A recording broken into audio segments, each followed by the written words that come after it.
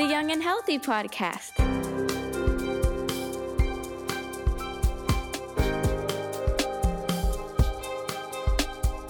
You're listening to the Cincinnati Children's Young and Healthy podcast.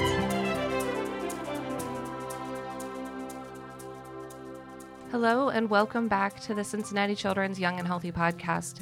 I'm Kate Sutter, your host for today, and this is episode 2 of season 4 of the podcast, and we're talking about a topic that has been requested so many times by parents that when we've asked what you'd like to hear from us, the topic of bedwetting comes up continuously.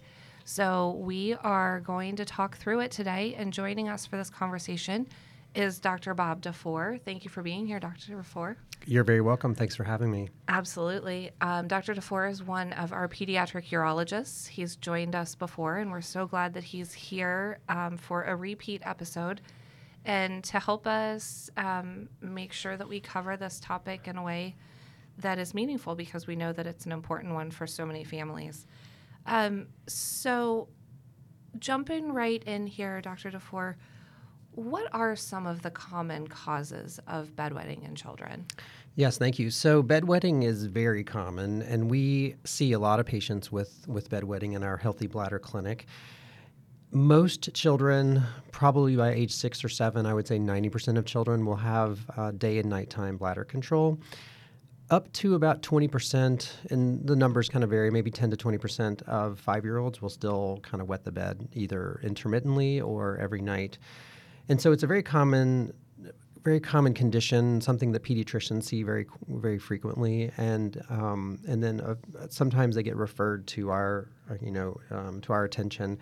But it's very common. The causes are sort of varied. It can run in families, that we see that very often. Sometimes the parents will say, "Oh, I wet the bed until I was 12 or 13," or older siblings will have had sort of similar issues. So it's very commonly run in family. It's sometimes it can be due to a small bladder, or sort of what I describe to the parents is somewhat of a developmental delay of the bladder and its capacity to store urine overnight. Rarely it could be a renal or kidney issue where the kidneys just make too much urine overnight. And then sometimes it can be associated with sleep disorders or stress or behavioral issues. Sometimes it can be due to constipation. So we look at a lot of things like that when we're evaluating a child with bedwetting. And how can parents differentiate kind of between normal nighttime accidents in, kind of that younger population of kids and or a persistent bedwetting issue in their child? Yeah, so when children are wetting the bed, intermittently in the first 6 months after they are sort of, quote, toilet trained, that's not too unusual. Sometimes they'll have some little relapses and, kind of starts and stops in their potty training sort of journey. But if they're still wetting the bed sort of at school age, every night or most nights of the week, and it's starting to be sort of an issue for the child as far as their self-image, and they can't go to sleepovers and things like that, then that would be sort of the time to kind of bring it to the attention of the pediatrician initially and kind of seek some guidance there. The other sort of thing that would sort of trigger an investigation if the child were dry for 6 months or more after toilet training and then start to have, nighttime control issues. So that would be sort of another reason.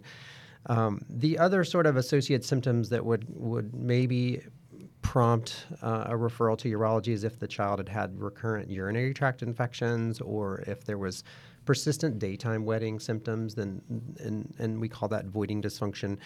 Then it might be appropriate to kind of go ahead and seek the a consultation with a urologist. So you mentioned in kind of when you were sharing some of the common causes that there can be psychological or emotional factors at play. What types of things could impact a child that parents could be looking out for? Well, the first thing I tell parents is that it's not the child being lazy. It's not the child being willful most of the time. That would be kind of unusual. And so we always kind of tell the parents to be patient as best you can. I know it's frustrating. I know the child gets sort of upset and the parents get upset sometimes, and you have to change sheets or, you ruin mattresses, and it can be very frustrating for everyone. So taking a step back and just taking any negative connotation away from the child's bedwetting is really the first step. And then, if the child doesn't seem too bothered by it and the parents aren't really bothered by it, and then maybe, they're not quite into the sleepover era, then it's fine to observe, bedwetting if there's no other associated symptoms, because most children will grow out of it. And I tell parents that usually, even for persistent bedwetters, puberty is usually sort of the end of that. It's pretty rare for adolescents to continue to wet the bed, and I would say probably less than 1%, still wet the bed after puberty. So with a little bit of time, a lot of things like this get better. Can bedwetting be a sign of an underlying medical condition? As an isolated symptom, typically not. We will do some limited testing if a patient comes to us and they have sort of nightly bedwetting, and the pediatrician has tried sort of the typical things like limiting fluids before bedtime, having the child go to the bathroom right before bedtime. And they'll even sometimes do something called a lifting technique, which is where they will take the child to go to the restroom one more time, say, before the parents go to bed. So if the child goes to bed at 7 and the parents go to bed at 10, they'll maybe take the child back to go to the bathroom one more time. I never advise the parents to kind of interrupt their own sleep cycle. So, waking the child up in the middle of the night or having the parents get up and take the child, I usually don't recommend that because that's very disruptive. It can maybe work a little bit in the short term, but it's not a good long-term solution. So what about long-term effects or complications associated with untreated urinary incontinence of any type in childhood? Yeah, great question. So, as a urologist, we are certainly concerned, with the patient's quality of life and their urinary tract health and their continence. The end sort of organ for us is any effect on the kidney. And so, bedwetting as an isolated symptom would be very low risk type of condition from a kidney standpoint. And so it typically never causes any sort of long-term kidney concerns. If a patient has sort of intractable bedwetting and has failed sort of all the typical interventions, we will sometimes do testing like an ultrasound to look at the kidneys and bladder just to kind of make sure we're not missing some anatomical issue that could be presenting as bedwetting. But that would be unusual for us to find something that's concerning. So an anatomical issue would be something like the child was born with, that one of those organs wasn't quite typically developed. Is that right? Yeah, so there would be sort of rare conditions of the urinary tract that could lead to incontinence. And so we will sometimes, find some, aberrant drainage of the kidney or a bladder malformation or some atypical sort of development of the bladder or urinary tract that would lead us to, do additional testing. But with isolated bedwetting, that would be pretty unusual. So you had mentioned there are a couple of strategies that, parents can use to, kind of as those first line interventions. What are some of those dietary or lifestyle changes that might be able to help reduce? Yeah, so the first thing is we don't have the parents restrict food or fluids for extensive periods, during the day, thinking that maybe they won't, wet at night. But we do kind of recommend a couple hours, before bedtime, restricting fluids, maybe after dinner time, after bath time, start to kind of limit the amount of fluid intake. And that's challenging. Kids want to go get a drink of water. They want to get out of bed. They want to get something else to drink. It is a bit of a challenge sometimes. But that would be sort of the first line sort of intervention. Of course, going to the bathroom right before bedtime, would also be some sort of general advice. And that's something that we would probably start with. And then trying to avoid things that can kind of stimulate the urine flow overnight. We call it the 4 C's, and it would be like caffeine, which obviously causes your kidneys to make a lot of urine, carbonated liquids, which can kind of cause spasms of the bladder, citrusy type drinks like orange juice, which can kind of stimulate the bladder and cause some bladder spasms, and then chocolate, which has caffeine in it. So those we call the 4 C's, or sort of lump them together as bladder irritants. And so we would try to to kind of limit some of that, before bedtime. And I tell a story when we first started doing telehealth, and you're for the first time you're sort of seeing families in their sort of home environment. And I was doing a telehealth appointment with a patient who was having terrible bedwetting in their teens and was still wetting the bed every night. And so when I did the telehealth, they were sitting around the kitchen table. It was about 5 o'clock at night, and the child, the teenager, was drinking about this huge glass of this brown liquid. And I was like, oh, what's he drinking? And then the mom's like, oh, he loves his nightly coffee. And I was like, oh, that's like 64 ounces of coffee. And I was like, it's decaf, right? And she's like, oh, no, it's caffeinated. And I was like, well, I think that we have found the mysterious cause for this child's terrible bedwetting that I would have known, just having the patient come sit in front of me in the office. So those would be some things that would be sort of simple, sort of common sense type things, interventions before proceeding with any other sort of interventions. What other strategies are there that parents could consider or should consider talking to their pediatrician or urologist about possibly using if the bedwetting continues? Yeah, so we would also kind of screen for constipation. So because if there's a large stool burden in the pelvis, that can kind of push on the bladder and cause the bladder to spasm and release sort of overnight and cause wetting not only during the night but also during the day. We would have them encourage more hydration during the day so they're not so thirsty at night and going to the bathroom regularly. And sometimes we'll even have parents teach their children to double void. So they'll pee and then sing their ABCs and then pee again just to make sure they completely empty their bladder. And if all that does not work, and if they're still wetting most nights, and again, if it's starting to become a sort of a social issue or a sort of a self-image issue for the child, then we'll offer sort of additional sort of treatment. And I tell parents there's sort of two prongs. The initial would be something called a bedwetting alarm. And if you just Google bedwetting alarm, you'll get all the information. You don't need a doctor's order or prescription or anything like that. You can get them on Amazon or any, there's several websites, and we don't have any sort of vested interest with any of the devices. But basically what they do are they're kind of a moisture detector. And so it kind of sometimes it looks like a little pager. You clip to the child's pajamas, and it has a little sensor. And if they start to wet, it will sound an alarm like a pager and wake the child up. And then they'll go to the restroom and finish and empty their bladder. And I've had parents say within a couple weeks they kind of started to understand the feeling, and they would get up and go to the bathroom on their own, just like we do as adults. If you have to pee in the middle of the night, you wake up and you go. And then I've had other parents tell me that there is that they slept right through it, or they were such deep sleepers and it woke everybody else up in the house, but not the child. So there's really hard to know how well it'll work with any one child. There's not like a certain subtype of bedwetting that says, oh, well, the bedwetting alarm is really perfect for that. So, but that would be sort of a non-pharmacologic or non-medication type approach to the bedwetting. And I've had families say that they've been some good results. There's also some new technology that's very interesting. There's a device that measures, it's kind of like an Apple Watch. It measures your heart rate, and there's apparently like a heart rate variation that happens before your bladder contracts and you wet at night. And so it can kind of catch it a little earlier than the moisture detector. They actually train it with a moisture detector. But like any new technology, it's more expensive and there's more out-of-pocket costs, and I don't think insurance companies pay for a lot of these things.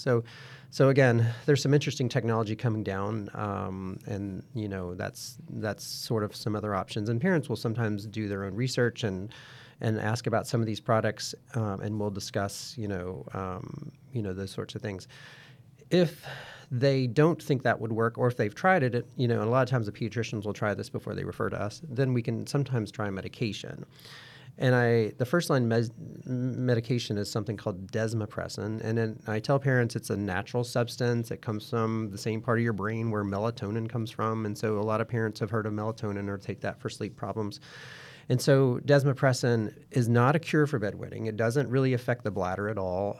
It basically just tells the kidneys, hey, I'm sleeping, don't make as much water overnight, and so they will kind of have less volume. And so that kind of helps them sort of store the urine overnight, but it does nothing to cure the bedwetting. And so I'm very clear about that. And so basically it's just a Band-Aid until they sort of grow out of it.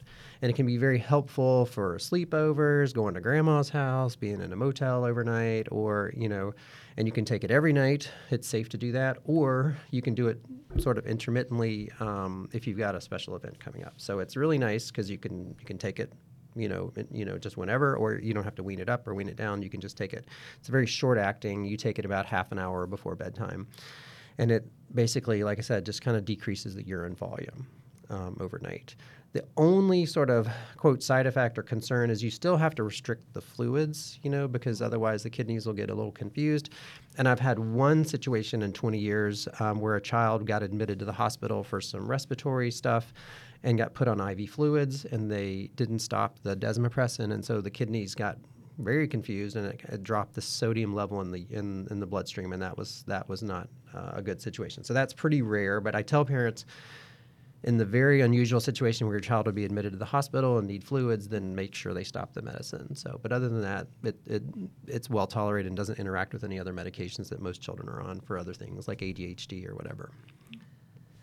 And it's good to know that there are options. It sounds like there are kind of, levels of things to try and see if it works, and then there are more tools in the toolbox if you need them. Yeah, and if they fail all that, and sometimes we do the bedwetting alarm and the medication. Again, this is after they've sort of failed all the routine, basic kind of stuff. Then we'll sometimes do additional testing to kind of make sure we're not missing some sort of bladder abnormality or a kidney abnormality, particularly if they've had any other issues like an urinary tract infection, or if they have trouble with incontinence during the day, particularly if it's what we call urge incontinence, which is where the child goes to the bathroom very frequently, maybe 3 or 4 times an hour. They can't hold it. They have an accident before they get to the toilet. Sometimes that can indicate a small bladder or small bladder capacity, and then additional type intervention like a muscle relaxant to stretch the bladder out and store more urine is necessary. And so if a patient comes to us with bedwetting, a lot of times they've failed bedwetting alarms. They failed, desmopressin, which the pediatricians are usually very comfortable, prescribing. And so a lot of times the patients that actually get to us will need additional testing. We'll take a step back. What are we missing here? What can we kind of investigate this further and see if there's something else that can be helpful? And there are patients of ours who just fail everything. They just, they're very rare, but sometimes they have just tried every single thing that you can think of, and they still have problems. And then we get to very more in sort of detailed sort of intervention, and that would be extremely rare. But sometimes we have to get more invasive with testing and intervention, but that's extremely uncommon. So I'm curious about the genetic component that you had mentioned earlier on in our conversation, that sometimes bedwetting runs in families. What do we understand about how genetics play a role? Well, that's a great question, and it's very commonly understood that genetics does play a role, and so whatever, quote, bedwetting gene there is strong among families. And if the parents struggle with bedwetting, it's pretty common that the parents or the child will also have this problem. And if both parents had it and the siblings had it, then you're pretty much guaranteed to have it. Whether there's sort of, quote, genetic testing that can be done, I'm not aware of. We almost never, get to that point, and I'm not sure how that would really change your management necessarily. But I think it's pretty clear that it does run in families, but we don't usually refer the patients to genetics or do any sort of testing about that. But it's a very common sort of history that we find, in our patient population, that it does run in families. And it's very interesting because it tends to follow the same pattern. So if a parent says, oh, well, I still remember wetting the bed at 12, you can probably be pretty certain that that's the same pattern that the child's going to have. So if we're reaching families who are struggling in this area right now, what are some of the things that you would recommend as far as kind of, if you're experiencing this, it's time to talk to the pediatrician. If you're experiencing this, it's time to consider a referral to urology? Yeah, so, there's sort of different levels of concern among the families regarding this issue. And again, I totally understand it can be frustrating, it can be expensive. Diapers are expensive, changing sheets and washing and changing mattresses is very expensive. And so I I try to tell parents to just educate them on just how common this problem is and how it's not the child doing it on purpose. It's not they're being, quote, lazy. I hear that, a lot from families thinking that somehow, it's just the child's fault that they're doing this. And so I really do spend some time initially when I'm just meeting a family for this condition, just kind of educating them on how common this is and how it's not the child's fault, and they can really start to feel bad about themselves about it, and just to do the best they can, despite all the frustration, to kind of take the connotation of negativity away. But if they're still wetting the bed into the school age, kind of era, definitely talk to your pediatrician about it, because there's a lot of things that they can do to help. And if they have tried all the routine things like behavioral and fluid restriction and even maybe an alarm system or desmopressin, then I think that would be time to kind of maybe reach out to our pediatric urology team. And we have a whole clinic for this. It's called Healthy Bladder. And so it's run with nurse practitioners and doctors, and they just focus on this condition. And so they can spend a lot of time with the families and I tell parents it sometimes is takes some time, and I kind of sort of use an analogy of rehabilitation after some sort of surgery. So this is sort of bladder rehabilitation, and the bladder didn't get to this situation overnight, and it's going to take some time to get better. And depending on what the diagnosis is, and again, if they've come to us and they've failed all kinds of therapies, we will take a step back, do some testing, and all non-invasive, usually ultrasounds. We can do flow tests. We can do nerve conduction tests of the sphincter and the bladder and see how well those structures are working together, how well the child empties. We can kind of assess for constipation and then kind of come up sometimes with a more precise diagnosis. And sometimes if they failed everything, we find, well, hey, you've got a bladder capacity that's half what I would expect for a 6-year-old. So, like, for example, a 6-year-old should hold about 8 ounces. And so that's about 240 milliliters. And so this bottle of water, is 500 milliliters. So if they drink this whole bottle of water, they'd have to pee twice through the night. So, it kind of helps getting parents understand, kind of some of the anatomy and the physiology.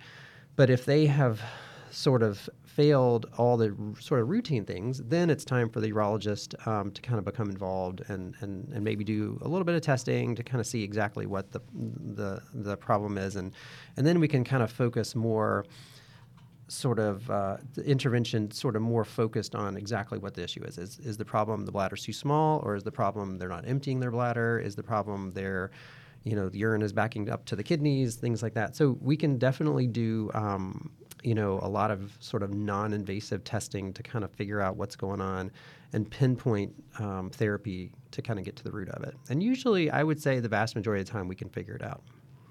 Well, Dr. DeFore, you have expertly answered all of the questions I had. I feel so much better informed now. Thank you so much. Do you have any final thoughts or words of encouragement or wisdom?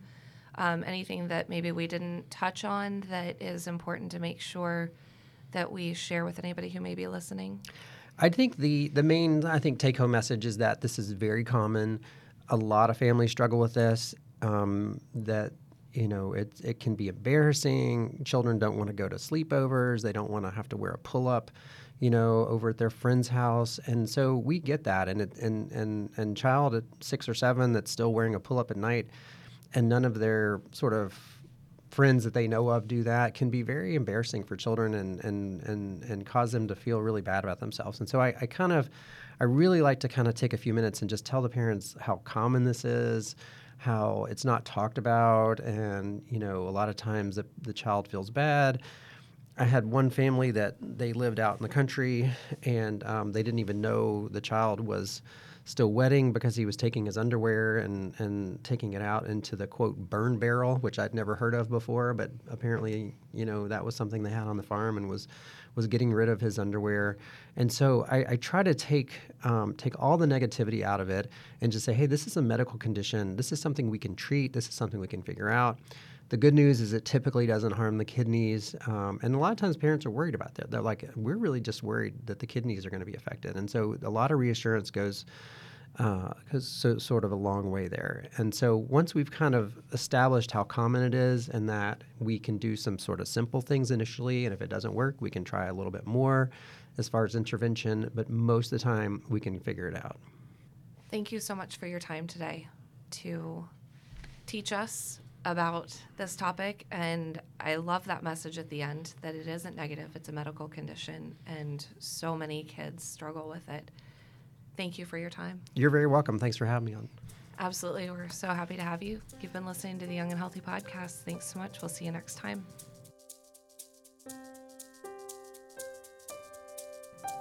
This episode of Young and Healthy was recorded on January 24th, 2024. The content of the Young and Healthy podcast is for informational and educational purposes only. This episode was produced by Symphony Fair Harris, and our theme music was created by Stephen Greco. Thanks for listening. Follow Cincinnati Children's on Instagram, Facebook, and Twitter.